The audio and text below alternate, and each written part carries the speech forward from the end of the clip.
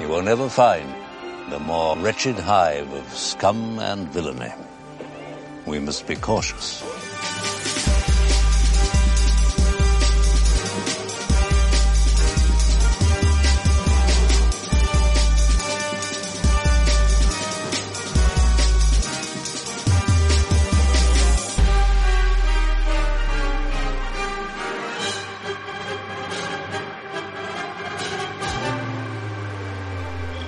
Galactic HoloNet, welcome to the Scum and Villainy Podcast. I'm your host, Richard White, the Podfather, the Galactic Pirate Lord, or something or other. Joining me today is Blair Bunky, better known as Scruffy, the ship's janitor. What's up, Blair? What's happening, sir?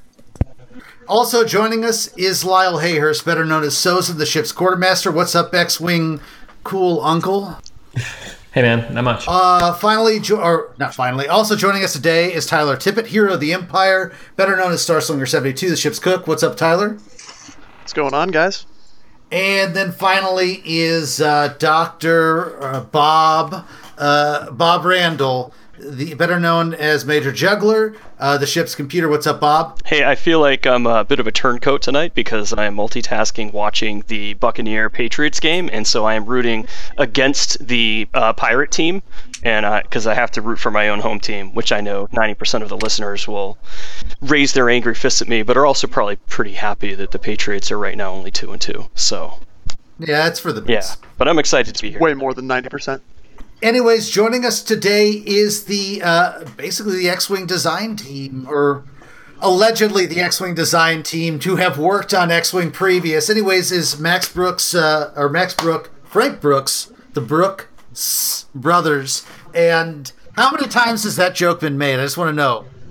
Well, we now have another coworker named Brooks who's also around, so I mean, he's also in the miniatures department. You all sit next to he's each right other. behind us right now. And not to give the shine away, but Alex Davey. Alex, is your third time? I'm going to say third time because I haven't counted. I know you've been on at least 3 times on the show. Sure, why not? None of us listen to the show. Whoa! That makes me sad. No, I think you're lying.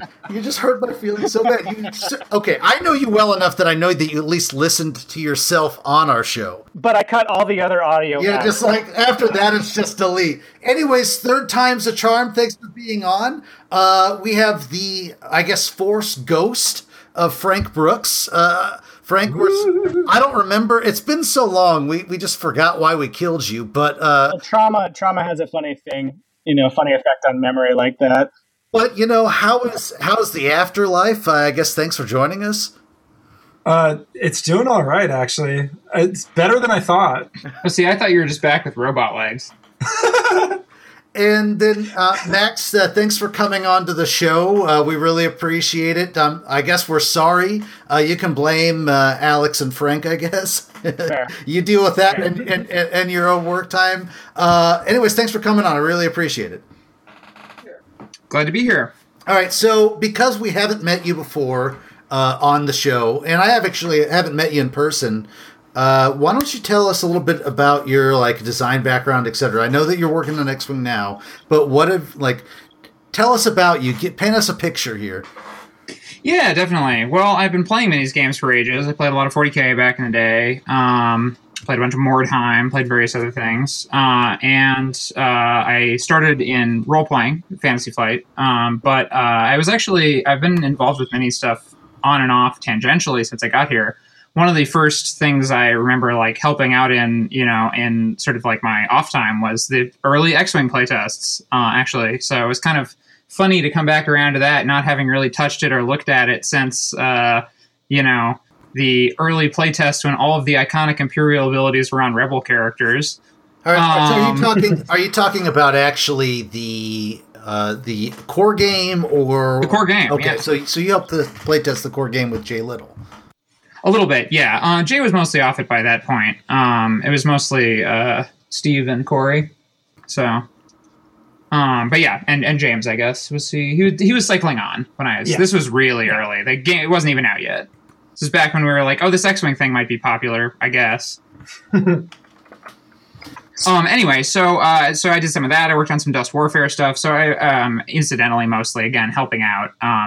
And then a couple of years back, the people knew I had an interest in minis. There was an opening on the newly forming minis team, since it was no longer going to be just Alex and Frank doing everything, all the time with no particular backup. So suddenly you're here, like here I am to come to save the day, right? The Andy Kaufman sketch. What was that, Mighty? Well, I was gonna say, it's not. I've been on since Wave 9, so it's not exactly a recent occurrence. It's just nobody's noticed so far, and I kind of just let it stay that way. But it's too late now. You're here. It's too you've come too far.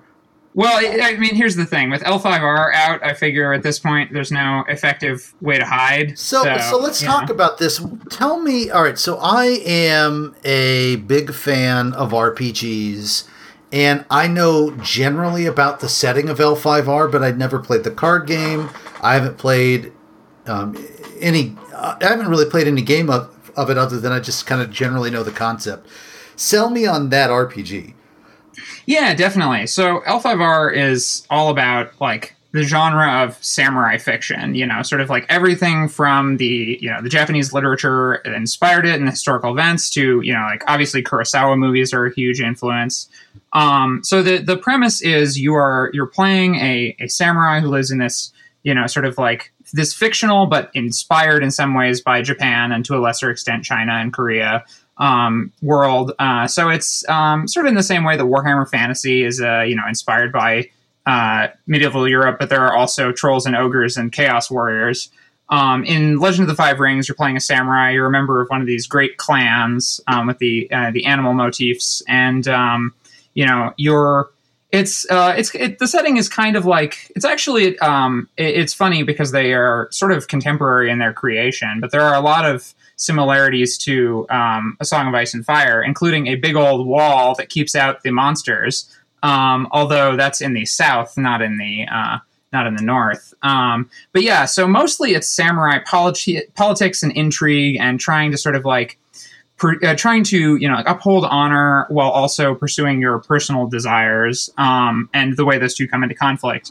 But then every now and then you'll run into some just supernatural problem or larger issue or bigger plot, and that's usually where these sort of player character stories come together, where a bunch of members of different clans have to work together and, while probably still plotting against each other to some degree, solve some threat that is a threat to the entire empire. All right, so so you successfully sucked me in on this. So I'm going to ask one more question, and I'm so sorry.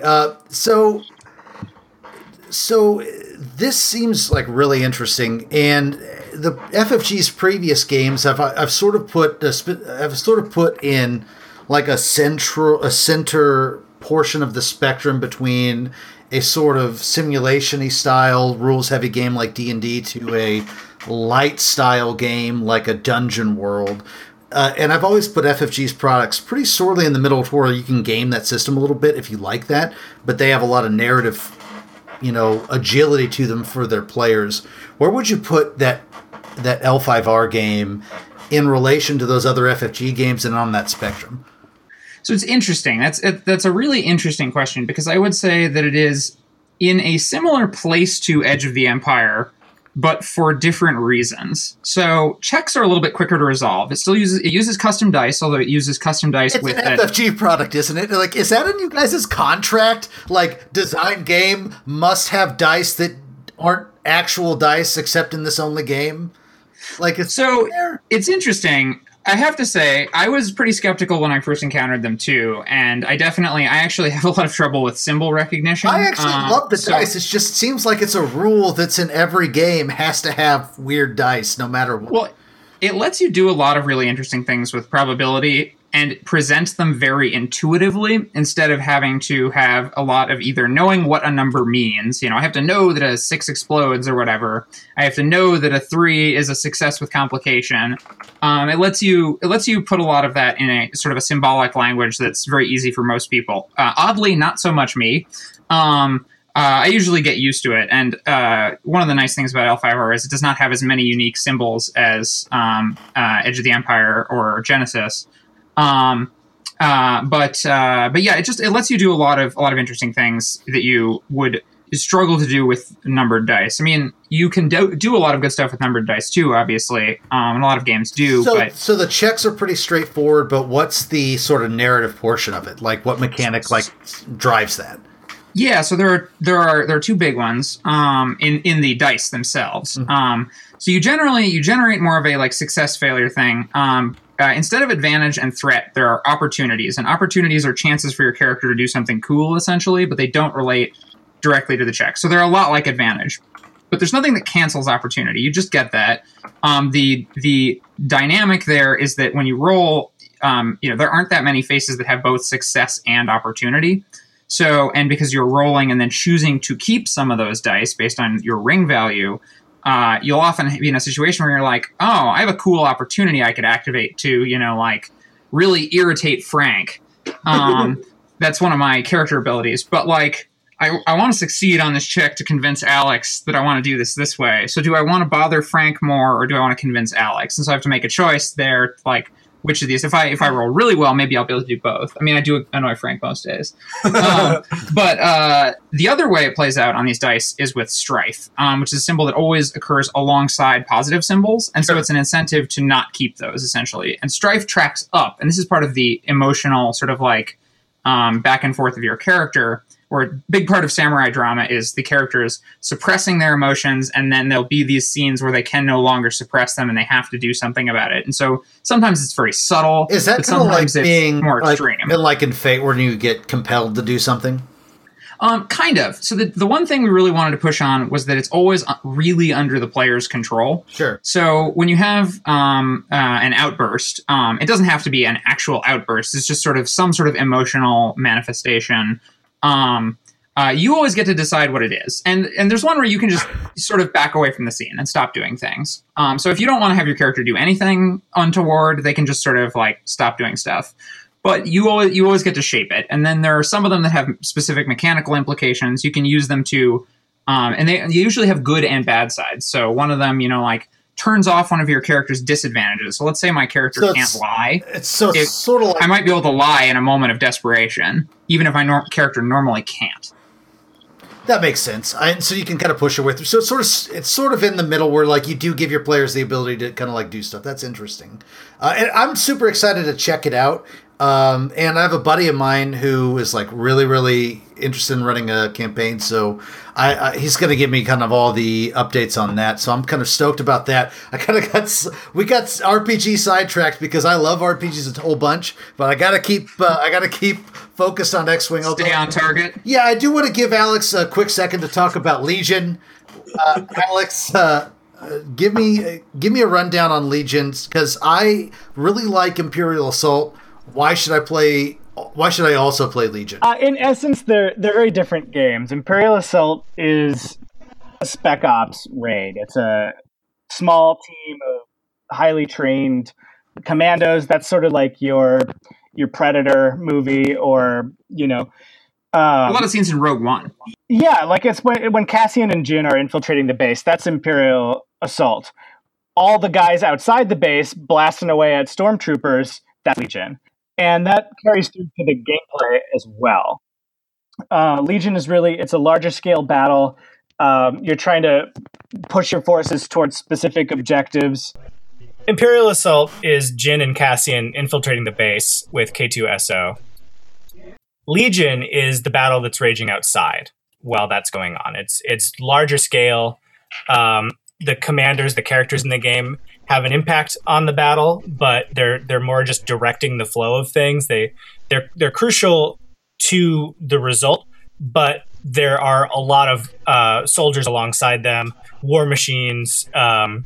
You play it on a bigger board, and you don't play it on a grid. And I think that's one of the big differences. A lot of traditional wargamers will look at a game like Imperial Assault, and they'll see a board game, even though it is a miniatures game, or a game like X-Wing, which has these fixed movement templates, and that'll look like a more contained sort of board game kind of experience. But what makes wargaming a lot of fun and what makes it really unique is that you can pick up your pieces, your soldiers, your miniatures, and you can bring them anywhere. And the terrain that you play on adds to sort of the verisimilitude of the battle. It adds to the immersion. And it also changes the way that the game plays. And the system is sort of designed to be applied to any kind of battlefield that you might have access to. And I think that for wargamers who get excited by that, that's a big component in why Legion is a whole different ball game. It's also just very mechanically different. You have a lot of emphasis on individual pieces in Imperial Assault, whereas in Legion there's more of an emphasis on the overall objectives. And if you lose a unit, you're not necessarily out of the game. The action economy is a little bit different because bigger, stronger characters in Imperial Assault tend to have some issues because they just, if you open a door with Darth Vader, well, that's something that he's a very expensive part of your army, and he shouldn't be spending his time doing objective stuff. Whereas in Legion, if you're using a commander to grab an objective or something, it's not quite such a cost because you have so many more troops on the table. So there's just sort of micro and macro differences largely. Interesting. Plus, the normal wargamers are going to be happy because we finally get to bring back our really fancy tape measures that you guys have just conveniently cut out of all of your other games. Yeah, if you're a tape measure fan, the increments on the Legion measuring stick are exactly 6 inches. So you can clip it to your belt. You can look super cool. Right? So, there's some pros right there. They sell lightsaber tape measures, right? They have to, right? I said they don't. So we're missing out. So, Alex, how have you been feeling about being at all of the events such as like Gen Con and dealing with all the Legion stuff and not getting to come hang out with all the super cool X-Wing? Well, I've been heartbroken, obviously. Like, it's been frustrating. I've seen everybody else, but then like you're off like in the event hall doing. I mean, I almost didn't design Legion because it would mean that I wouldn't get to spend my time in the X-Wing tournament hall. So that makes me feel a little bit better. So seriously, I take this issue. That was definitely the number one fallback. No, it's funny. It's been a fun break from X-Wing because I haven't been as involved. Max and Frank have been carrying the torch, but like Max said earlier, I sit 9 feet away from them, so I will get sucked into X-Wing conversations every day, even if I'm ostensibly supposed to be working on something else on deadline. And I'm still in all the card councils, and I'm still sort of Obi-Wan force ghosting it a little bit. And now that the bulk of Legion game design is done, I've been able to get back into sort of day-to-day X-Wing, contribute some card ideas. But they've been doing a really great job. So it's really more just I get to sort of sit back and watch how that game progresses and chip in a comment or an idea or two from time to time. So I feel like what an excellent transition, because why don't we actually talk about X-Wing? We're going to toss you guys questions for, the next 40 or so minutes of your time, and hopefully we don't scar you or anything, but we've got you guys here, so we want to talk about X-Wing and what you guys' thoughts on cards you've designed, cards for the future, the current state, all of this stuff. So I want to start off now, and this is a question for the three of you, because for the most part, you guys have been both in the past and and are designing the future waves. This is a question from someone who submitted it to us. In X-Wing, many of the iconic ships were released in early waves, while later waves have introduced new ship-specific abilities, actions, and maneuvers that didn't exist in those previous waves. This has been creating differences in maneuver options and upgrade slots that may not be solvable with new upgrades. What is your vision for how to keep the old ships relevant in the game moving forward? That's from a fixed bayonet, so I don't remember where he submitted that, but I like that so much that I want to give him credit for it. That's a real development challenge for X-Wing, for any game that updates progressively. Really, is how do you keep the older things relevant? As you have new design ideas, how do you engage with new stuff, and what do you do when things are revealed about things that you designed ages ago that are now true and you didn't know about before? It's certainly a challenge. I mean, upgrade cards are certainly one route we've taken. I know that this is always made fun of, but like the X-Wing isn't the generic X-Wing is still in a pretty not swell spot. Sure, like it was never the best ship. Was it ever even really good? It was good in Wave 1. Had it... Was it? I would argue that even in Wave 1, the X-Wing was dramatically outclassed by the TIE Fighter. The only reason that the X-Wing saw early success, I would argue, is that people hadn't really figured out that just putting 7 or 8 TIE Fighters on the table was actually the thing to do. If you look at it just mathematically, it was always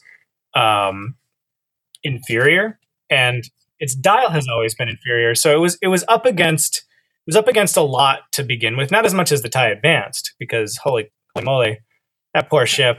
But that's the thing. Like when a chassis starts at such a low level, it's pretty tough to bring it up to I guess modern standards, especially when newer ships just tend to have more stuff going on because there's new mechanics. So yeah, it's definitely a challenge, and part of that is just the simplicity of the core set, which was great, has meant that it's had a hard time keeping up with more complicated later mechanics. Now, with that said, obviously, we're pretty aware of this, and we can't speak to any specifics of future content, but this is something we're thinking about, something we've been thinking about for a long time, so... And we do make future projects. Yes, that we can't talk about. I will counter really quickly. From back in Wave 1, TIE Swarms were awesome until someone brought like Luke, Biggs, and 2 rookies. That was not the funnest matchup. So just to pile on here, actually, with this question. So I had a pre-canned question here, and this kind of segues into it really well. So Alex and Frank, you guys had done an interview several months back, and I'm a terrible person because I actually forgot who you were interviewing with, but I had pinned it. And in that interview, you said that costing some abilities mathematically can be really tricky. And specifically in that interview, you were talking about that there's no equation for valuing Pilot Skill 9 Arc Dodger, with dual actions. And that's obviously a little bit different than the thing that you were just talking about, which is just generics smashing into each other in Wave 1. So the lead-in question then is, but what if, hypothetically, there was a set of equations or some mathematical way to try to figure out how much a dual action PS9 Arc Dodger would be worth, and how much would that be useful to you as a game designer? Well, it's interesting because, like, where to start? Obviously, you want to get the things costed correctly because then everything is a good option and it's fun to play. But it's there's a very experiential aspect to it, is what I think Frank is getting at, and it can be hard sometimes to pin down the specifics of what is or isn't, what does or doesn't feel good on the table. Sometimes there are very odd interactions that should be fun, that work out by the numbers, but don't work out when people are playing the game. And so that's one challenge that just comes up right away with that. But yeah, I think that equation would be useful, but it wouldn't replace testing, because sometimes there are just weird interactions that come out that seem to mean things have to cost different amounts. And if you do the testing, you find that the numbers aren't in the place you'd expect them to be. Yeah, and I think the other part of this is if you can have a series of equations that can correctly value a PS9 Arc Dodger, it probably doesn't handle the rest of the game entirely, because you have turrets, you've got bombs, you've got things that don't care about dodging arcs at all. And so it's difficult for you to use that along with the ability to cost the rest of the game correctly as well. And one challenge there, too, is it's not just the rest of the game as it exists publicly. It's the rest of the game as it will exist in the future. Yeah, I mentioned this back in Nova, but there's a part where we're working 2 waves or so ahead. So our testers aren't even really playing the game that they need to be playing, because they need to be playing the version of the game that they did earlier that isn't the game they can play public. So it's in this weird place where no one is actually playing the game that it's going to be until it happens. Yeah, to riff on that for a second, I think mathematical equations are really good at balancing existing mechanics once they're understood, especially once they're out in the world. Like once you understand a mechanic and the effect that it has and its impact on the game and its value in match after match, you can start assigning values to it. But it is very difficult to assign value to a new mechanic, a completely new idea. And I think one of the places we saw that most keenly was in the cloak mechanic. We knew that it was good, but it took exterior observation and thousands of people playing it and thousands of really talented people playing it for us to realize how incredibly overpowered it was. And that's not something that ever existed before. So it's hard to quantify that kind of new thing. And anytime we do a new action or a new mechanic, if it's similar enough to existing stuff, it's a lot easier to balance. But if it's kind of a brand new idea, it's a lot more challenging. So Alex, a quick question on that point. Some people have said that they think Cloak could go back to where it was before, given the current power level of the game. Do you think that's true? Wouldn't be anybody on this cast that feels that way either. Yeah, a lot of I've never heard that from Morgan, familiar. for example, said it recently, who's arguably one of the best Whisper players in the world. It's possible. The problem is that it's so oppressive to certain list types that even if it is, balanced out by some other mechanics, even if there's lists that can handle it, not only was it extraordinarily powerful, it was also not a lot of fun to play against because it was coming away from that core element of X-Wing, which is the ability to guess what your opponent is trying to do. And by putting it at that high pilot skill, and the fact that it has a one hard turn means that the cloaking device was basically an abort switch. If your opponent guessed what you were trying to do, you had so many different ways to do something different at that high pilot skill that it was almost irrelevant whether they had predicted it or not. So I think the cloak mechanic was flawed on two levels. One, it was way too strong, but two, it was moving away from that core mechanic of just like guessing what your opponent's going to do, trying to plot your maneuvers with that guess in mind, and sort of organizing your strategy around that. And so I think that when you look at a mechanic's power level, there's the most important thing is that it stay true to the spirit of the game, and the original Cloak did not do that. So whether or not it would be competitively balanced, I think is only one part of that assessment. And I think that a more important part of that assessment is, does it fit within the core design goals and ideas of the game? Okay, so I have to ask based on that, because I like that core ideology, because as you said, Whisper used to just be like, oh, you set up that perfect trap, and now Whisper just bails out. Like, nope, I'm not going to be there. Exactly. We don't play that game. We're seeing Kylo come out in the silencer with push the limit and advanced sensors that feels like it can do exactly the same thing. Well, you still have to plot your maneuver, and the pilot skill isn't quite as big of an issue on the silencer. We'll see if it's a problem. The cloak mechanic was fundamentally an issue because you could wait until that moment, and the 2-speed in 4 different directions is a little bit different than just a barrel roll off of advanced sensors. But it's possible that could be problematic. We will have to wait and see what impact he has on the game. But in testing, he was not hugely problematic. Of course, I say that knowing that in testing, cloaking seemed okay. I think we've learned a little bit since then. I mean, that was 6 waves ago, 7 waves ago. Many years ago, actually, in terms of the design team's experience level. But, it's always possible that something slips through and ends up being much stronger than anticipated. Hopefully not the case with Kylo, but I guess that remains to be seen. So, Alex, you mentioned the kind of concept of Whisper in the cloak mechanic suppressing lists and that being kind of unhealthy. Recently, we've seen that it looks like bombs have suppressed a huge portion of the Imperial meta. Tyler can probably talk about this much better than I can, but if you look at the tournament results, Imperials just aren't showing up. People aren't playing them because they're worried about bombs. They're worried about, you can get Soontir will get killed by a single bomb now. And it's just not worth risking a third or, even more than a third of your fleet if you're going to die by auto damage. So do you think that Imperials are in a good spot right now? And if not, what are the plans to fix them? Well, we can't really talk about specific plans. I can say that we're certainly aware that bombs are very strong right now. It's funny that, when you tinker with the mechanic for a few years and it spends a long time being basically useless, and then you try to add a series of improvements that will get people to... I know you guys can't tell us specifically what the word launch does, but I'm imagining that launch is going to put bombs in front of something by launching them.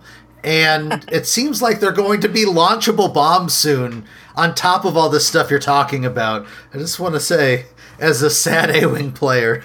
Well, there's also the question of... I just need to get that out. I feel so sad on that subject, right now. Okay, I'll throw something out there, because people, definitely seem to be worried about the resistance bomber. And we'll see. But one thing testing showed is that a lot of its effects are not especially additive with current bomb effects. For instance, that is the reason it doesn't have a crew slot, because being able to put Sabine on that would be really obnoxious. So, it's this sort of like push and pull of like, yeah, it's this cool bomber with a cool new trick, but you're giving something else up to have that trick. And I think, we definitely keep an eye on the meta. We keep an eye on what has become really dominant. And we're always looking to kind of push and pull and change the equation. It's a slow process, though. We design several waves out before any products are released. So we are just taking our best guess as to what is going to go down. And when things become really egregious, we can step in with errata. We've done it in the past. We certainly might do that again in the future. But until something is just demonstrably a major problem, we definitely prefer to let things play out. There's a bunch of product in the pipeline that's going to be coming out fairly soon that's probably going to change the equation again. So there's a danger in being too reactionary. Even some of the nerfs that we have implemented, which were, people were howling at the moon for something to be done about Palpatine, for example. And now people are calling for Palpatine to be unnerved. So you're just rubbing every nerf in Tyler's face right now. Because that's the thing. You never know how the next wave of stuff is going to affect the meta. You never know if it's going to be a nerf too far, or if something that was a problem will no longer be a problem. Certain patterns take shape over a long enough period of time where you can be like, yeah, this is a problem and it needs to be addressed. But it's dangerous. It's a very delicate art form, changing the game enough to stop the really abusive stuff, but not throwing it into total chaos.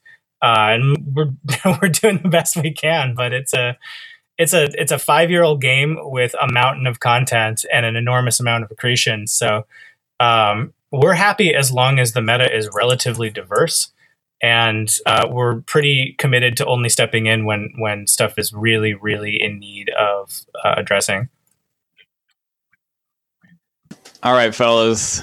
So Ricky already said this, but I'd just like to reiterate, very cool of you guys to come on. For all the listeners, this was something that they were under no circumstances required or obligated to do. This is 100% volunteer. So just want to say again, thank you very much. Very cool, you guys coming on. For the law, we did not kidnap. So I'd like to talk about the meta and where we're at right now, and really what it's been for the last year and a half or longer. I think the last regional or larger tournament that was won by TIE Swarm, I believe, was Yavin.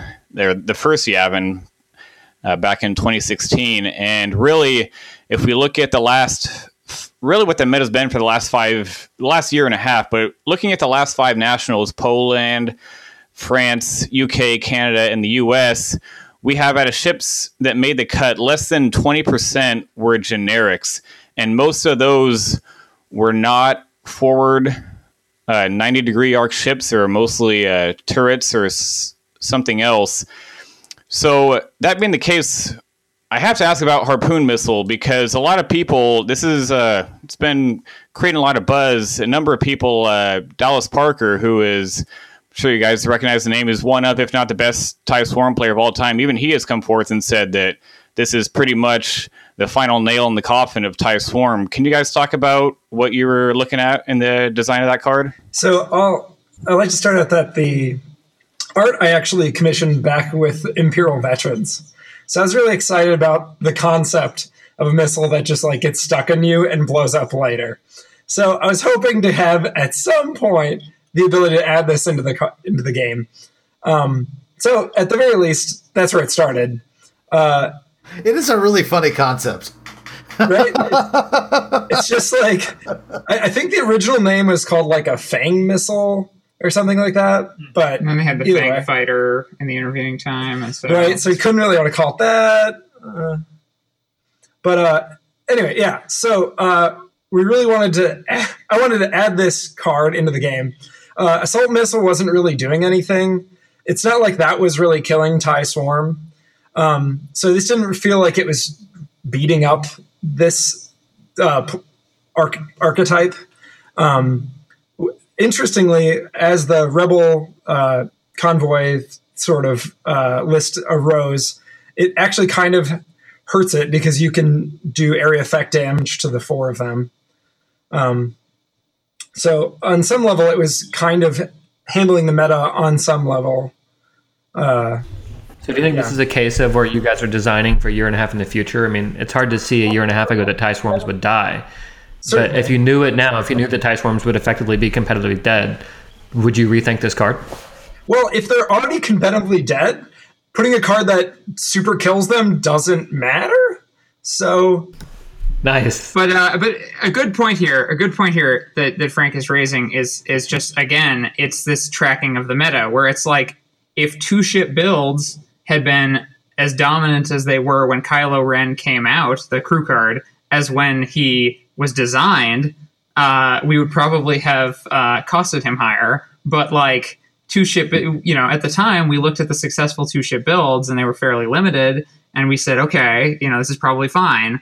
And then of course it shifts to 2-ship builds, and we announce that card, and everyone says, oh, they're trying to, kill this specific thing, and it's like that wasn't even considered. Makes sense.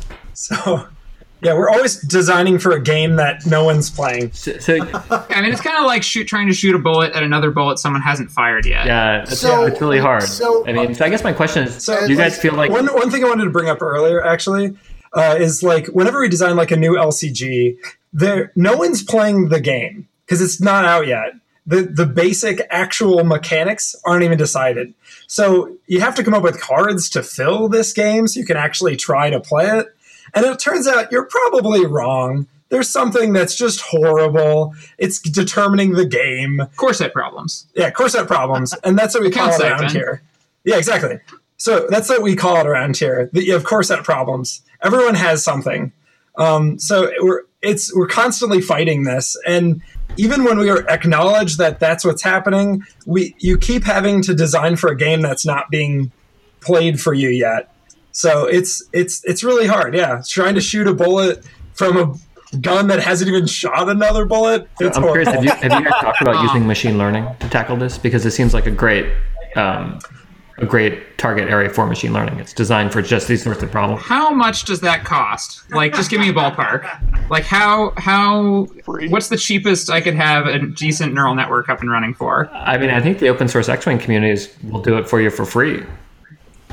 Sure, for X-Wing. But like, we're making so many games every year. It's a lot of effort to put into designing one game. I will also point to Robo Rosewater, which is not exactly a replacement to Mark Rosewater yet. Someday.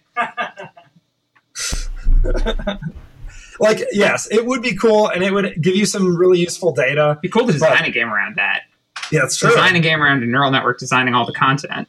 That would be amazing.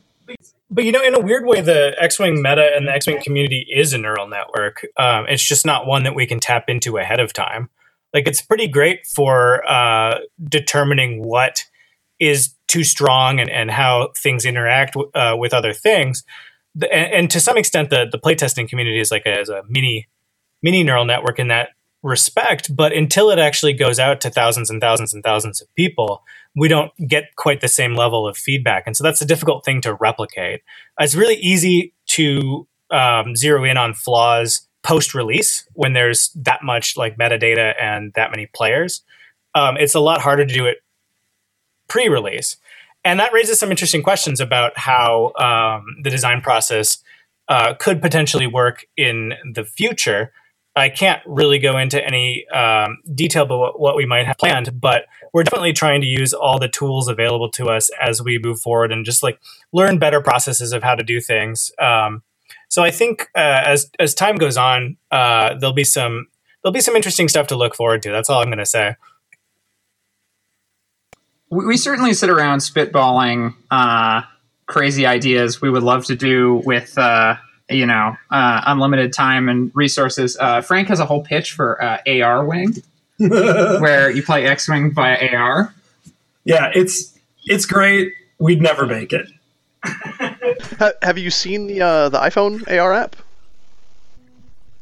Yeah, it looks pretty sweet. Like, I mean, it's just the one I was really impressed with was the someone Armada did one? VR Armada. Yeah. That was incredible.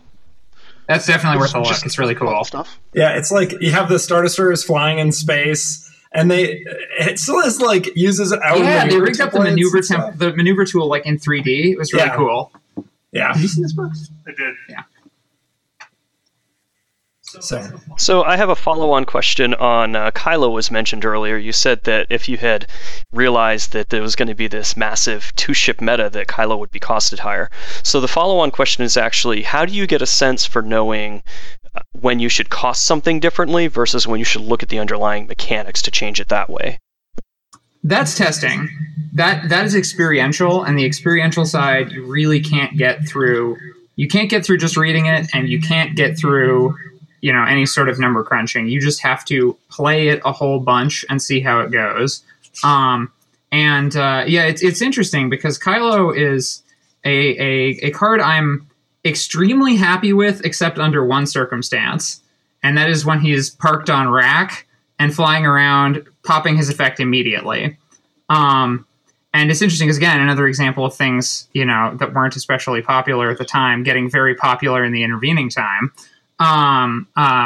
We knew about that interaction, but it didn't seem to be especially good in tests, and it was the only sort of unfortunate interaction. And otherwise, there's actually a fair amount of counterplay with I'll show you the dark side, because it puts out an effect, and then you usually have a chance to do something about it, unless you've got a pilot skill 10 automatic crit, which, again, we knew about, we'd tested, and we sort of felt like, well, it doesn't seem to be very good, so it's probably all right.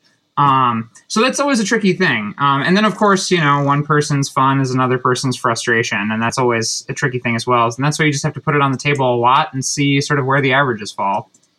Yeah, and I think back to your point, it's hard to tell exactly when you can just redesign the ability or cost it differently. Because sometimes really the solution is just like 2 more points. But other times it's like, what if we just move this over here, and now it doesn't affect the thing that's been really degenerate with. A lot of times, you can do small things to make people feel like they're making progress against things. So, like a perfect example, this is actually what I would probably do if I was redesigning Kylo, is I would make him the same price, but he would be a discard to use, or something like that. So that, yes, you can do this really nasty trick, but then you've gotten it out, and your opponent feels like they've gotten something out of your exchange because they can't do it again. So that sort of like resource-driven thing can be really valuable too. And that's a feel thing where like it can be really nasty, and it can even be as mathematically good as it was before, but it feels better to the opponent. It doesn't feel like such a frustrating interaction because they can't just do it again. So on a related note, the ability to do the micro bombs, what do we call them? Bomblets? The bomblet generator. Yes. Sorry, like I have nightmares of that ship. Of that well, card. plus Sabine. With Sabine, it's terrible. The thing is, like, cards don't, in their last, the final name of the cards are only necessarily that way for the last week or whatever. So sometimes I forget. But anyway, it's this feeling that people don't like it, not because it's amazing, but it's this feeling that they're making no progress. Because if it's against normal bombs, they drop 1, maybe they drop 2 if they have extra munitions, or 2 bombs or whatever. But it's this feeling that you can just always do this. And this is a funny one because in testing, all of the versions we had where it was limited by something, people hated them. they felt like it was just a useless card. It wasn't worth taking. If it didn't do the thing it did in the video game where you got lots of bombs, they didn't want to touch it. It wasn't. And now it's a whole bunch of bombs. But it's interesting too, as it's a very specific set of situations that makes that so nasty. And I don't know. I'm very curious, especially with how it'll play. I just want to know the physics of these bombs. Just asking for a friend, a Star Wars friend. Do you think that the bombs that you got in a bomblet generator, you could say launch them? Just asking for a friend. About physics. Yeah, that is something we can't discuss. Always a mistake. Just the physics of it. The Star Wars lore of it. Nothing to do with mechanics. So for starters, we know that there's air and space, so that makes some things easier. Then we can start to figure things out from that. All right, so we did talk about that Wave 13 ship. Hey, Calvin, I want to jump in real quick. That is. I was going to say, I did want to point out one thing. So you guys were talking about Kylo, and when you were designing it, how it didn't really seem to be a problem, and that totally lines up in the sense that we had full effect Palpatine, full effect X7 was running around everywhere, and Kylo even on rack against a triple defender style list, you never use Kylo. You're not gonna hit them if you're trying to show them the dark side, kind of a deal, right? So I did really like the mechanic of using the damage deck as a new resource. That was something that was always there, but we never had any effect over outside of some weird determination effects. You didn't have that ability to manipulate your opponent's damage deck. So that right, Merrick, right. So you could pick out. I remember there for a short moment there was Merrick Steel in the middle. That was a wonderful time. ATC show. That's right. Defender sauce. It was that Wave 7.5 when the Raider was really cool and Vader was awesome. Yeah. For 3 weeks. There was Defender version for a hot minute. And then we realized we couldn't put a Mangler cannon on them, and everyone was sad. Well, that's another example of testing, because let me tell you, Merrick Steel had access to a Mangler cannon for a while. It was not pretty. It's not a pretty situation. I disagree. That sounds amazing. I don't know what could possibly be wrong with that. And now we're back to one person's fun is another person's frustration. Exactly. Yeah. All right. So can I talk about the hype? All right. There it is. Guys. Yes. All right. So I need to talk about the gunboat so badly. Yes. All right, so I'm staring at this right now. There is a 305-page forum thread that I know you guys know about that is titled... Which thread? The XG-1 Star Wing Assault Gunboat. Never heard of it. Get hype, baby! Never heard of it. Anyway, so... Since you're looking at it, when did that thread start? June 14th, 2014. So, guys... Wow. Isn't there a bit, one of the early posts, someone's like, I'll be disappointed if it's not in Wave 4. Yes, that was disappointed. No, they were okay. Can you guys walk me through how this ship came to be in front of you to design, and how much that forum post had anything to do with it? Because, I mean, come on, it's 305 pages. So it was 200. So that it was 262 when the gunboat was announced. So I'm just pleased there's been 23 more pages since then. I made that thread number die. I was kind of hoping it would hit 300 before the announcement, but 262 is pretty good. I'll take it. So how did that ship come in front of you? How did you guys decide, or how did you get that in front of you to design it? Like, I don't know. Did you have to say, like, guys, like, there's a 150-page request for the ship? Does that come into play, or like, how does that work? So we didn't actually have a lot of control over what the ships we were even suggesting to play with for a long time, because a lot of those decisions were made above us. So they obviously wanted to incorporate a lot of the ships that were in the movies first. So they were like, yeah, we're going to definitely do the Interceptor. Yeah, we're going to do the Bomber, etc. So it took us a pretty long time before we actually were able to make suggestions about what ships were being added to the game. So on some level, it didn't matter how much the forums were just shouting. The people making the decisions were unaware entirely. That said, as soon as we were able to actually make suggestions, X-Wing didn't do any of the things the assault gunboat does. It didn't do ordnance well. We didn't have tractor beams. We didn't have jamming. We had nothing the ship was known for. So it would be quite we couldn't really do the ship service. We'd have to add so many new mechanics. We couldn't, people would not like it. So we didn't do it right away. And we kept trying to add each little part in there. So when we eventually came out, it could actually have all the parts. One of the small benefits of accretion is that eventually you have a lot of mechanics to draw upon, and you can just sort of recombine them in new ways and get something pretty interesting. So what you're saying is that this entire time, development for X-Wing has actually been revolving around the gunboat. Preparing for the hype of the gunboat! It was all our plan all along. So yeah, no, as I recall, like I leaned over to Frank one day while one of us was putting together documents to send to somebody that were like concepts for new ships. And I think I said to him, but maybe he said to me, "It's time." Oh, it was you. It was definitely you. And I seem to recall that you were like, "No, it's not time yet." And I was like, "No, it's time."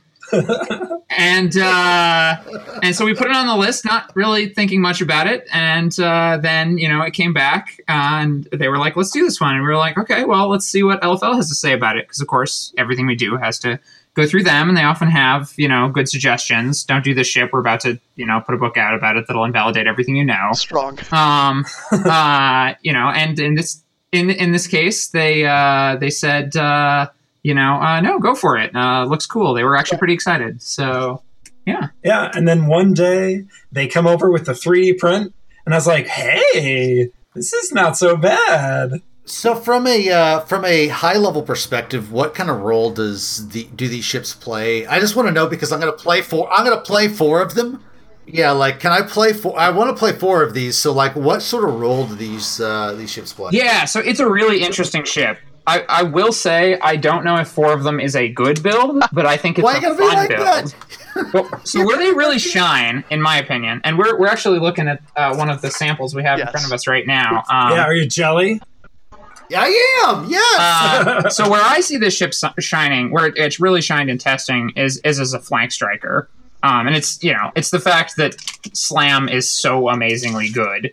And you can really set up some like interesting deployments and interesting, like flank attacks with this thing. And it can be this real pressure on your opponent. And, if they try to reposition to catch it, it's just like, well, I'm leaving. And if they ignore it, they're going to get hit in the side with a bunch of ordnance or a bunch of cannons or what have you. So it just creates this very interesting like table presence. And it's definitely, Alex was talking about the fundamentals of the game, the interacting with the core mechanic, and this is very much a ship that interacts with the core mechanic of maneuvering and flying around and shooting stuff. But I will also say, since you said you're looking at a sample of it, when you got that 3D model, and when it was released at Gen Con, we got to see it. It was a beautiful model, but in the back of my head, I just went, "This is the most 90s starfighter I've ever seen in the existence of ever." Oh yeah. Oh, it's turbo 90s. Well, and we depolygoned the hell out of it. We added greebles for days. We added solar paneling, and we did absolutely everything that we could to make it not look like a sprite from 1994. That's not a bad thing. Looks like a sprite from 1994. Hey, 1998. Oh, sir. sorry. This looks like a sprite from 1998 at least at this point. That's true. This could be in StarCraft. Could be early 2000s even, I would say. No, actually, I think the model's fantastic. They took what was essentially a dimly rendered series of polygons, and they made something super cool. Guys, do the wings move? I need to know this. They'll move, but they're not going to go back. The ship does not have any articulation. Okay, so it's going to have to be aftermarket articulation. Yeah. The parts are too small for mass production, but if you are a clever modeler, you can definitely do some cool stuff with this. You could drum. Have you seen my custom decimator? Those wings will move. Let me tell you, I've got a guy. I'm excited to see it. But yeah, so it's a fun ship to fly. It does some cool stuff. It having the two configurations is a lot of fun. I was gonna say I think we've shown off one of those, and the other one is still unrevealed, or have we revealed that? It's unrevealed. You haven't. Yeah. Nope. Well, then I will say nothing about it. But it has two configurations, and they're pretty. Thanks exciting. We want you guys to come back eventually. So we've seen like the name of the card, but we don't know any of the Texas. So. Yeah, it's good. It's good text. It's really solid text. Really good about it. It's It fills that whole card. It fills It has that the whole best box, words. and it's clearly readable. Pretty solid font. Really good font. God damn it! Kelvin, go. Kelvin has an awesome question. Actually, Bobby, I know you actually had something you wanted to ask them. Yeah, so I love these design questions. They're just fun. So you mentioned that you get this huge latency when you're designing something versus the game that it will actually be played in is not the same thing. So now that Wave 11 has been out for a while, and I guess this is directed at Max because this is the first expansion that was really your baby that had your name all over it, right? So now that it's been out, we've had a bunch of nationals level. Or that would really be more Wave 10. What is even 10 externally? I don't remember. They change the numbers on us all the 10 time. was Kylo. I don't know. 10 was Kylo. The first Kind thing of that like I there's was a wave 12 and 13 that are both on the boat. Just putting that there. I was going to say the first thing that I was kind of lead on was the Sabine's Tie Upsilon quad jumper wave, whichever that Yeah, one so is. my last major wave, So 9, Max came in to X-Wing during that wave and worked with me on that. Yeah, remember I gave you that Shadowcaster dial with no one-speed maneuvers? Yeah, that was an early Max suggestion. It was interesting. It was interesting. And that is the Minnesota definition of interesting. Actually, I might even upgrade that to, that's different. No, actually, one thing I love about Max is he's not afraid to just experiment with crazy ideas, which I think the game is way, necessary at this point to keep it alive and to keep it vibrant. And one thing I appreciate about Alex is that he's never afraid to tell me that my crazy ideas are terrible. True. Well, I do like the idea of the one forward on the Lancer because I played Paratani a lot, and actually I think the limitation of not having the one was kind of cool. But to lead back into my question, which I didn't quite manage to get out. Oh, no problem.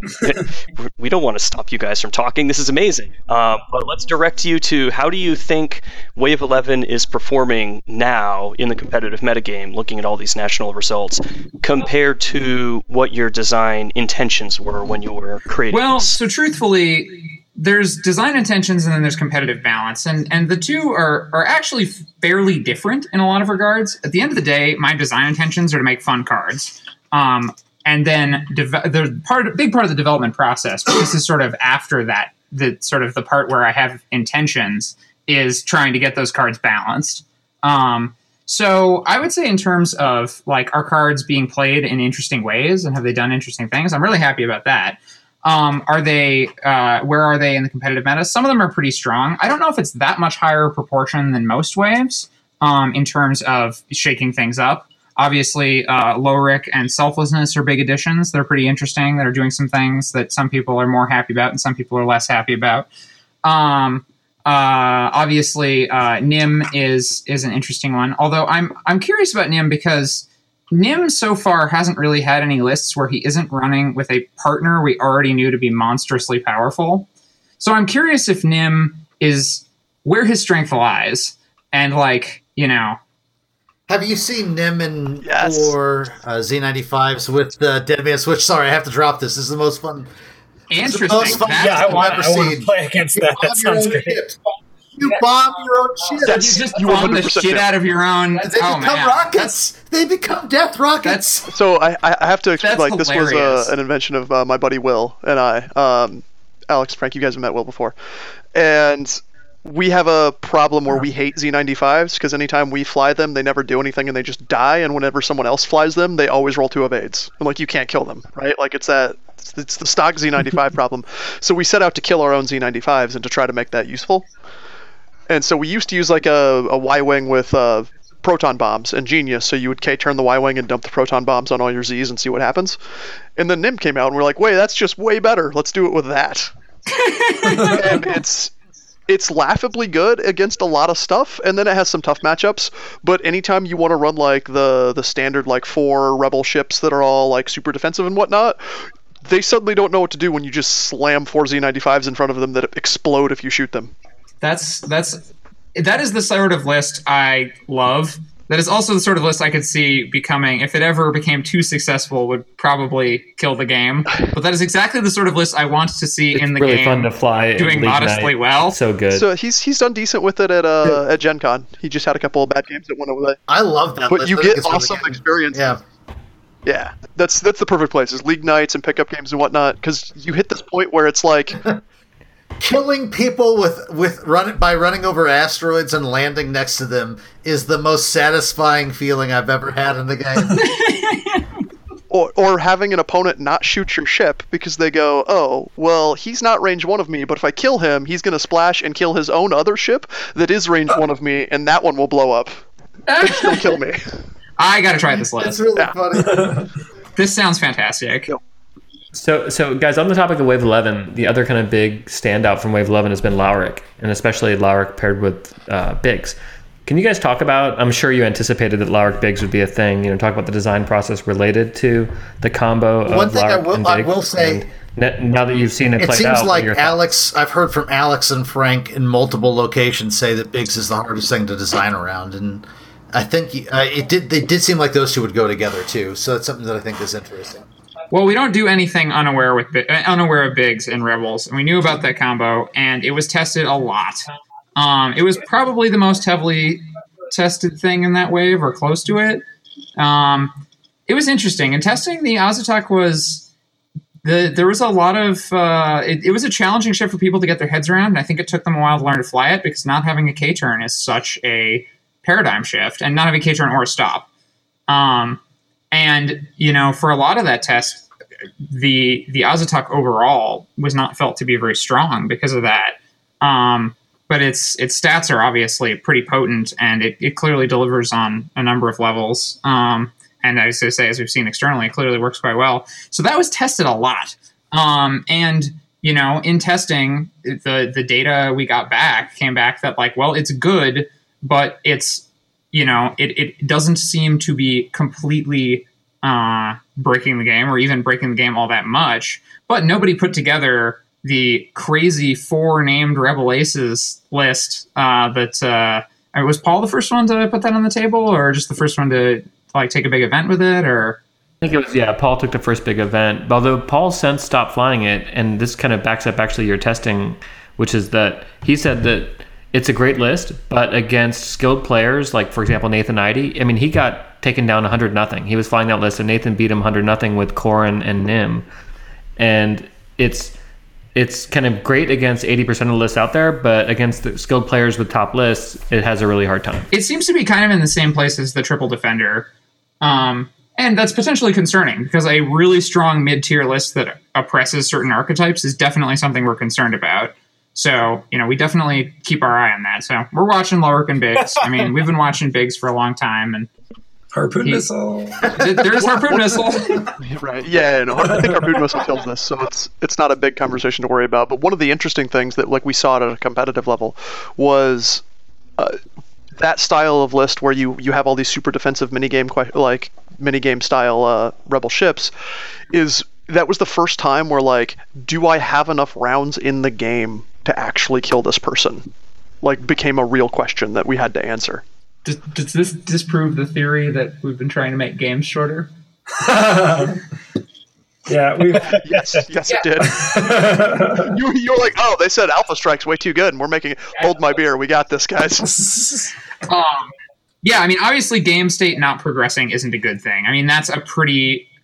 I don't know. I don't hold that many truisms in game design, but that's one that the League of Legends designers talk about all the time. Here's a Storm designers talk about all the time. That's just sort of an old that's old news at this point. But the game state not progressing is not a good thing. So if you end up in those game state non-progressive situations, it's obviously a problem. Now, Interestingly, I actually think in most cases, Fairship Rebels is not the game state not progressing. It's just the game state appearing not to progress. Now, if anyone in that group was like regenerating tons and tons of shields, Biggs is sometimes regenerating some, but a lot of times it seems like he's taking the mitigation astromech instead.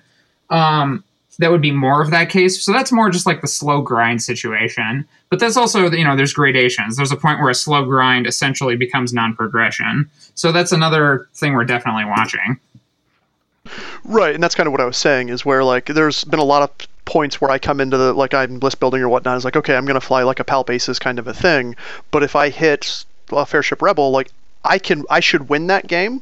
And I can win that game if I have 2 hours, 2.5 hours. But at 75 minutes, I just don't have enough game rounds to get through all of the stuff, is of a kind of a thing that I was talking about. So I think we're kind of winding down to our last few questions. Kelvin, you want me to take the alt format question? Yeah, jump into it. We just did I'll let you take it, Lyle. We're kind of super into some alternative formats to X-Wing right now. Yeah, so we just did a big alt format episode where we had our listeners submit kind of crazy alternative formats. We got like 30 or 40 submissions, and there were some really good ones. And as we were going through it, it occurred to us that how good X-Wing's design bones were, that you could build all these crazy game variants on top of the kind of core mechanics. And, for example, one guy built kind of a Rocket League version of X-Wing where you play soccer with A-Wings.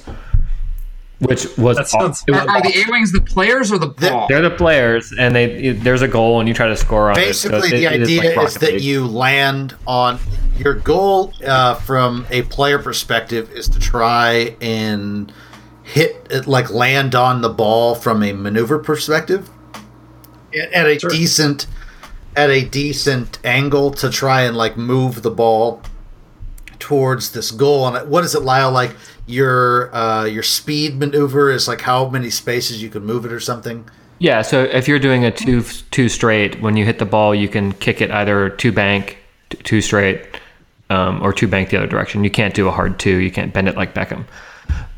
Maybe that's an upgrade. But let's see, we had some great story league ideas. And I guess our question to you is, competitive X-Wing seems to be the primary game in town. But there's so many great alternative formats out there, and I know, Alex, you worked on the that Armada campaign, the story-driven Armada campaign. I think you did. I worked on that. Max worked on it a little bit too. Actually, he's been involved in Armada from the get-go too. Cool. My involvement in Armada is the best because I just shout ideas at Alex and Michael and now Brooks, and then they listen or don't. But I can. And I, who don't actually know the rules at all, will sometimes just shout Star Wars stuff, and it happens too. So I guess a couple questions here. One, what's your favorite alternate format for each of you? And then the second question is, is there some world where you're like, man, competitive X-Wing really kind of cramps our style. I really wish we had more design space to play around with different ideas that weren't just 100 by 6. Yeah, I can address that. I love alternate formats. There was a big sort of X-Wing Death Race 2000 Mario Kart kind of thing that our coworker Kalar put together a few years back that was extremely fun. And there's the cornucopia format where it's just a furball, one chip. You can fly over the cornucopia in the middle and get a random upgrade card. Yeah, that's the Hunger Games. Yeah, the Hunger Games format. So there's a bunch of super fun stuff out there, and I love stuff like that. Working on the Corellian campaign was a blast. It was a really cool twist on Armada. And so, like, on a personal level, I love that stuff. I want to do more of that stuff. It's really just a question of bandwidth. Fantasy Flight makes a ton of new games, and also provides a ton of expansion support for existing games. So when the question is, do we get more ships out for X-Wing, or do we get some alternative formats out for X-Wing? The answer is always going to be more ships. That being said, I think we were talking a little bit before the show. We actually have a proper miniatures department now, which is not something that we've always had. Back in the day, it was pretty much just Frank and I. But let me do a quick chair count in here because I'm bad at math. But we've got eight staffers plus a manager now in the minis department. So, oh, never mind. We've got 8 total. I can't. Like I told you, that's gonna feel really cool. But like we've really been committing to actually growing miniatures games within the company. Serious resources have been devoted to that, and I think that's going to pay off in big dividends as time goes by. I mean, we've already got a brand new game in terms of Legion and Rune Wars. So yeah, something that I want to certainly do is do some things for X-Wing that aren't just focused on that deathmatch format. I don't know if and when that will happen or what form it'll take, but it's something I think all of us are seriously interested in. Frank, what's your favorite old format? I had an answer. I got distracted. I forgot. It'll come back to me. All right. The other thought I had was about how just the sheer number of people we actually have in OP, it's not that many. We have way more game lines that are competitive that we need to keep tournament environments viable for than we actually have people in the organized play department. So keep that in mind whenever you're being like, where's all the other X-Wings? Because it's just like, there aren't enough people to really manage all the games. And they do a really good job. They work really hard. They work very hard. Great guys. Great folks. Max, what's your favorite alt format? Favorite alt format? Oof, that's a tough one. I remembered. Oh, go for it. Okay. It's actually plays very similar to normal X-Wing, but it's just the draft one, where you go around the whole table, everyone gets to pick one card or unique upgrade, and has to build lists eventually. So you'll get all sorts of crazy cross stuff where you have crew members on the wrong ship and all sorts of jazz. But you have to hard commit to certain pilots because you can't build a complete list beforehand because someone else is going to draft the rest of your list. So it creates some really weird lists that would never happen. So in that vein, that's actually similar to my favorite one, which is the one where you hit the random list button that just randomly assigns you ships and upgrades. And this says something about my personality perhaps, but I love trying to untangle the mess that occurs when ships and upgrades that were never supposed to interact together now have to interact, and figuring out what that actually does. Yeah, they call it the Rando Calrissian format, and for a while we were playing a bunch of lunch games with a bunch of different people in the office, not just in the minis department, where we were just generating random lists and having a good time. I think the game really has a lot to offer for people who look beyond just the 100-point deathmatch. So I always encourage people to do that because I think that's where some of the most fun can be had. So I'm going to tell you guys what won the last one, then I'm going to ask you your last question. But I do want to tell you guys this because I love the winning format, which is you have to place a drink on every asteroid, and anyone who hits it has to take that drink. and there's more asteroids than normal. Yeah, there's twice as many asteroids as normal. So basically stuff like ion cannon and tractor beams become like absolutely dominant cards. Extra potent. Yeah, it's all about like trying to like throw.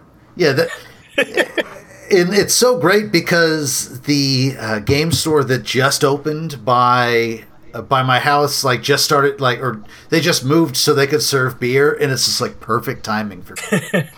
So I did want to say, Frank, with the style that when you liked, or with the draft system. Yeah. The version that I really liked was a bidding draft system. So you bid with your 100 points what you want on a pilot. Oh. So like an Academy pilot comes up and I'll bid 8. Now if someone else wants, I might get a cheap pilot versus if you know you're playing Nathan Idy and he wants Corrin Horde, you bid 60 points just to get it out of his hands. What if he lets you have it? That's the counterplay, right? Like I'm going to bid him up and then he's just like, yeah, cool. See what you can do with it. That sounds really fun. All right, so this is the last question I want to ask you guys. So I want to give you guys each an opportunity to tell me a card that you think is underrepresented in X-Wing that you think is really good, and just give you an opportunity to talk about it. So, for me, that's always Snapshot, but hopefully it is for you because I love that card. But anyways, okay, I'll let you talk about it. You fly A-Wings, twins. Did we just become best friends? Snap, Crackle, Pop's an amazingly fun list. I never get tired of that. All right, Okay, fine. I will let you go first then, but I'm going to let you guys each have an opportunity to talk about a card that you think is underrepresented. Alex, go ahead since you already... Yeah, I mean, I think Snapshot is hard to play, and I think A-Wings have their weaknesses, but the cool thing about Snapshot is it ties into the things that I like about the game. It's about predictive movement, and if you set it up right, you get to blow past their defenses. They don't get their tokens. They don't get any of their defensive tricks, generally speaking, and it rewards saturation of numbers. Snap Juke is a fun combo too, because then if they do roll an evade, it becomes less useful. Putting air quotes You around have no idea how happy I am. No, people in the office are for a while we were doing an X-Wing contest where it was Fantasy Flight Games versus Asmodee, and I brought a different list for every single faction, so like including Resistance and First Order, and my favorite one to fly was absolutely the Snap Juke A-Wings list. It's just fun. How do you handle bombs? In I'm not sure it does. With that list though. Every time I try and do that, to be honest. It doesn't. You just I have this thing that makes me so happy, and you're just like taking it from me. It's like I have this toy. You're just like that toy's no good. All right, okay. I'm gonna move on from A-Wings, or I'll talk for another half hour. Max, what is your favorite card, or what's a card that you think's underrepresented in like either the meta or just X-Wing in general? All right, I'm going to cheat and assume a card to include a ship. That's fine. Because they do come on cards. And I'm going to go with the Quad Jumper. So I actually think there's some pretty interesting stuff you can do with that ship. And I just enjoy flying it every time I put it on the table because it is such a ridiculous troll. You can do all sorts of great stuff with that ship, and the backwards. There's a junkyard dogs like swarm that I've seen that is super duper fun. Yeah, and it's always. I've never played the Quad Jumper and not had like my opponent entertained to play against it because it just does ridiculous stuff. You know, like it flies backwards, it equips goofy upgrades, it drops bombs in front. You know, so I really like that ship. I'm always happy when I see one on the table at a tournament. Why do you think that people sort of sleep on it? Like, what about it like makes it? Well, it's hard to use. It doesn't like certain things. It came to prominence right around when Alpha Strikes were getting pretty potent, and it sure does not like getting shot in the face with torpedoes or any sort of heavy attacks. It doesn't have any shields, and it's only got 2 agility. That's why you bring 1 billion of them, right? Well, yeah, the Quad Jumper swarm. I really like it actually as a weirdo one-of that's just this like low priority target where it's like, yeah, you could shoot it and kill it, but it's kind of cheap. It's not a big threat. If you're shooting it, you're not shooting something more powerful, and then it can do like weird little tricks where it throws you into a rock and then someone else shoots you. Or it can, just mess around with, bombs and salvage crane or something. So I like it as a sort of an addition, like a 1 or 2 of, rather than a swarm, although there are some pretty funny swarm lists with it. But yeah, I think, 5 hull, no shields, and, it's in an attack-heavy environment. It pops really easily. The testers were really concerned about Space Tug Tractor Array, and I think they were right to be concerned about it. But at the end of the day, part of the problem is you just put yourself at range 1 with something that might just be able to swat you like a fly. Let me tell you, when I saw the announcement for both the Space Tug Tractor Array and then Coordinate being on the U Shuttle, I was trying to wrap my head around this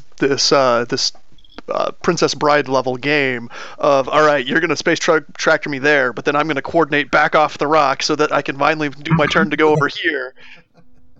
But then you don't Space Tug me. Yep. So Frank, I guess you're last. Let's go ahead, since you're the Force Ghost, so you're the honored Forced, the honored dead. What do you think's the card? Frank, you've been like seriously in X-Wing for a long time. Yeah. So I feel like you've got a good perspective. He's like, I got one eye now, kid. Actually, it's like Darth Maul. Only the legs came back. Upper body is a robot. So what card do you think is underrepresented in X-Wing? Well, curious. Boshek? Boshek! Yes! Yeah, honestly, he's my favorite character. Hold up, no shit. Like the last contest we ran in the previous episode was to break Boshek. Did you succeed? All right, Frank. No. This is it. You did this to yourself, Frank. Break Boshek. Myself? Yeah. What's your favorite Boshek list? Do you run him with Navigator? I don't know if I have one. Cassian's good too, yeah. I like to run him with Cassian. Yeah, that's got some fun interaction there. He's my favorite character. Frank has the action figure. I have the action figure at my desk. And the comic. Now, you know you're a real Boshek fan when you have the single issue Boshek comic book Dark Horse put out. Was it Dark Horse? Marvel? Oh, Dark Horse. Definitely Dark Horse. Frank, did you make him faction independent just so you could have more answers to this question? That isn't entirely wrong. In the comic, he even talks about working for both sides, though, right? Yeah, I mean, like, he is such a generic character. There's also, Paul wanted to do something that was faction non-locked, and so, and he also wanted to do someone who looked like Frank. But it's an interesting use of design space because we haven't really done it before. This feeling of like a unique character who's a crew, and Evan could use them, but because of the situationalness of the ability, not everyone's going to have a use for him. So trying to find the right list that's able to utilize him the best is kind of a fun puzzle. I know on some level it feels like this crazy troll thing where you're not sure how to respond to it when your opponent's using it, but it hasn't really come to prominence to like just completely screw you. So I don't know. I'm glad it's not dominating the game because that doesn't sound like a great game, but it feels like it could be a little more present. Hard mode is using Boshek on a hawk. Ooh. I have talked to Paul about this before, where he literally said if Boshek becomes good, it breaks the game. Like yes. that's where we know it's going to be bad. Well, he really wanted to set out to design like a fun card. He was very much what did he say? It's like, well, I'm all out of good ideas, so he really set out saying like he wanted to design something like fun and creative, and he was great to work with. Yeah. So back to a I'm more sure serious he had thing. experience doing it. What were you saying? Oh yeah, he's the most experienced X-Wing designer after us. Ah, yes. And what were you saying, Frank? I'm sorry. So I was gonna say that the oh yes, Boshek. Got it. Okay, Bomb Shack. So much like how bombs were in the game for a long time, but they weren't really seeing any dominance. They weren't very annoying because you didn't see it too much. But as soon as it got reared its ugly head, people have really started to not like it. But in a similar idea, like Ion is in the same place. It's never been the game, and if it was the game, you wouldn't like it. So there are these parts of the game that we can like point at and touch and say, hey, look, this is a thing we could do, but then we don't really do it too much because you wouldn't actually want to play it. Well, let me tell you, ion-controlled robots is the most oppressive thing you will ever see across the table from you. And you don't see it much, fortunately. It's really good right now. I think it's pocket OP. Like Jesper Hills over in the UK has been doing really well with it, and a couple of local guys have been doing decent with it. But like I played it at a game night kit where a kid didn't set a dial for 4 turns in a row, and he had more than 2 ships. Like wow. dropping ion bombs on him, doing all that kind of stuff. Trust Jesper to break robots again. Oh, yeah, absolutely right. If anybody's going to do it, it's going to be him. I actually did that to an opponent in a league night, and it was just 60-minute rounds. It was against dual K-Wings, and he didn't set a dial on either ship for... It was close. It might have been 6 rounds. That's exactly the same thing, where it's like, yeah, I still lost because half on one of them, and then I didn't kill either other one. It's so very sad. That's 60-minute rounds. But yeah, like you said, if Ion ever becomes oppressively good, it's not good for the game. Right. And these things go in cycles too. Something will be great for a while, and then stuff drops and things change. When are A-Wings going to be great again? A-Wings are great. I don't know what you're talking about. Oh, do you mean? I'm also waiting for the hot good in meta. the game? Yeah, that's what I'm going for. I'm going for that. Okay, so I don't want to taking up too much of your time, guys. I really do appreciate you coming on. Is there anything you guys want to shout out before we wrap it up? Yes. So alternate formats. I was going to say. Okay. I know that people are talking about what they need the next 300-page thread on our forums to be, and there's discussion of whether it should be, the what ship are they talking about? The Skip Ray, I think. Skip Ray Blast Boat. Anyway, Skipper. Importantly, though, the Coral Skipper was on there. Anyway, the important thing is the ship. The thing that people should really make a 300-page thread about is alternate formats, because a lot of times the best alternate formats arise out of people getting a lot of enthusiasm around them and playing them. I mean, look at Commander and Magic and how that format has blown up. And it blew up because, people started playing it on their own and it built its own community. So, I would encourage people to, get a 300-page thread going about that. That would be if your game's really good, we might make cards for it.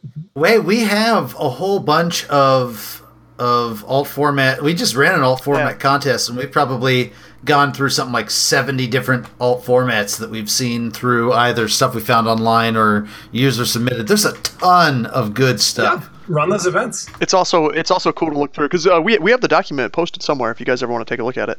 I'll send it to you. But it's great because I think you put in where the person was from too, because you just see this this random idea that's only this pocket group of people in Alaska play. That's great. Oh man, okay, sure.